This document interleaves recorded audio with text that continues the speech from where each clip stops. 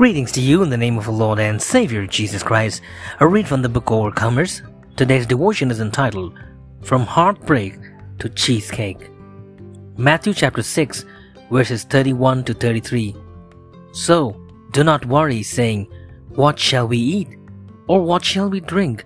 Or what shall we wear?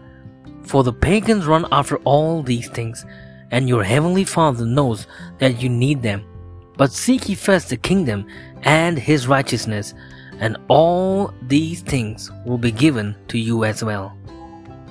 Have you experienced losing a job during the pandemic? It happened to me. It was March 2020.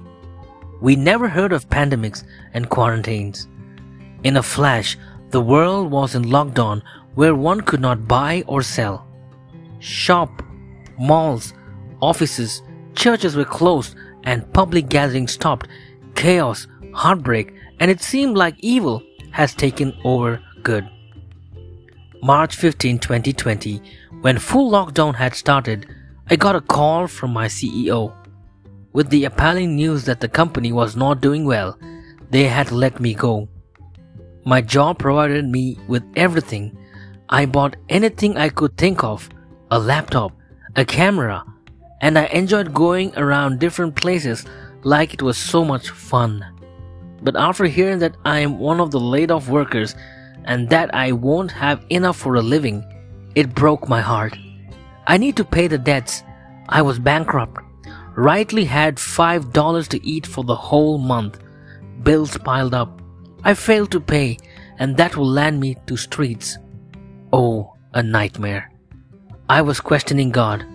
Why do you have to allow evil in my life to prevail? Isn't there any other solution? Sometimes, God answers in a way that will surprise you. I was scrolling onto Instagram and came up to a post that said, I have brought you this far. Won't you believe me that I will lead you even more? Seeing this, I couldn't stop my tears.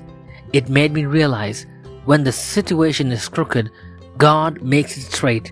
And when failures break your heart, God rebuilds it. I now have a good job and a blessed family. Everywhere I can only see happiness, joy, and peace that filled my heart.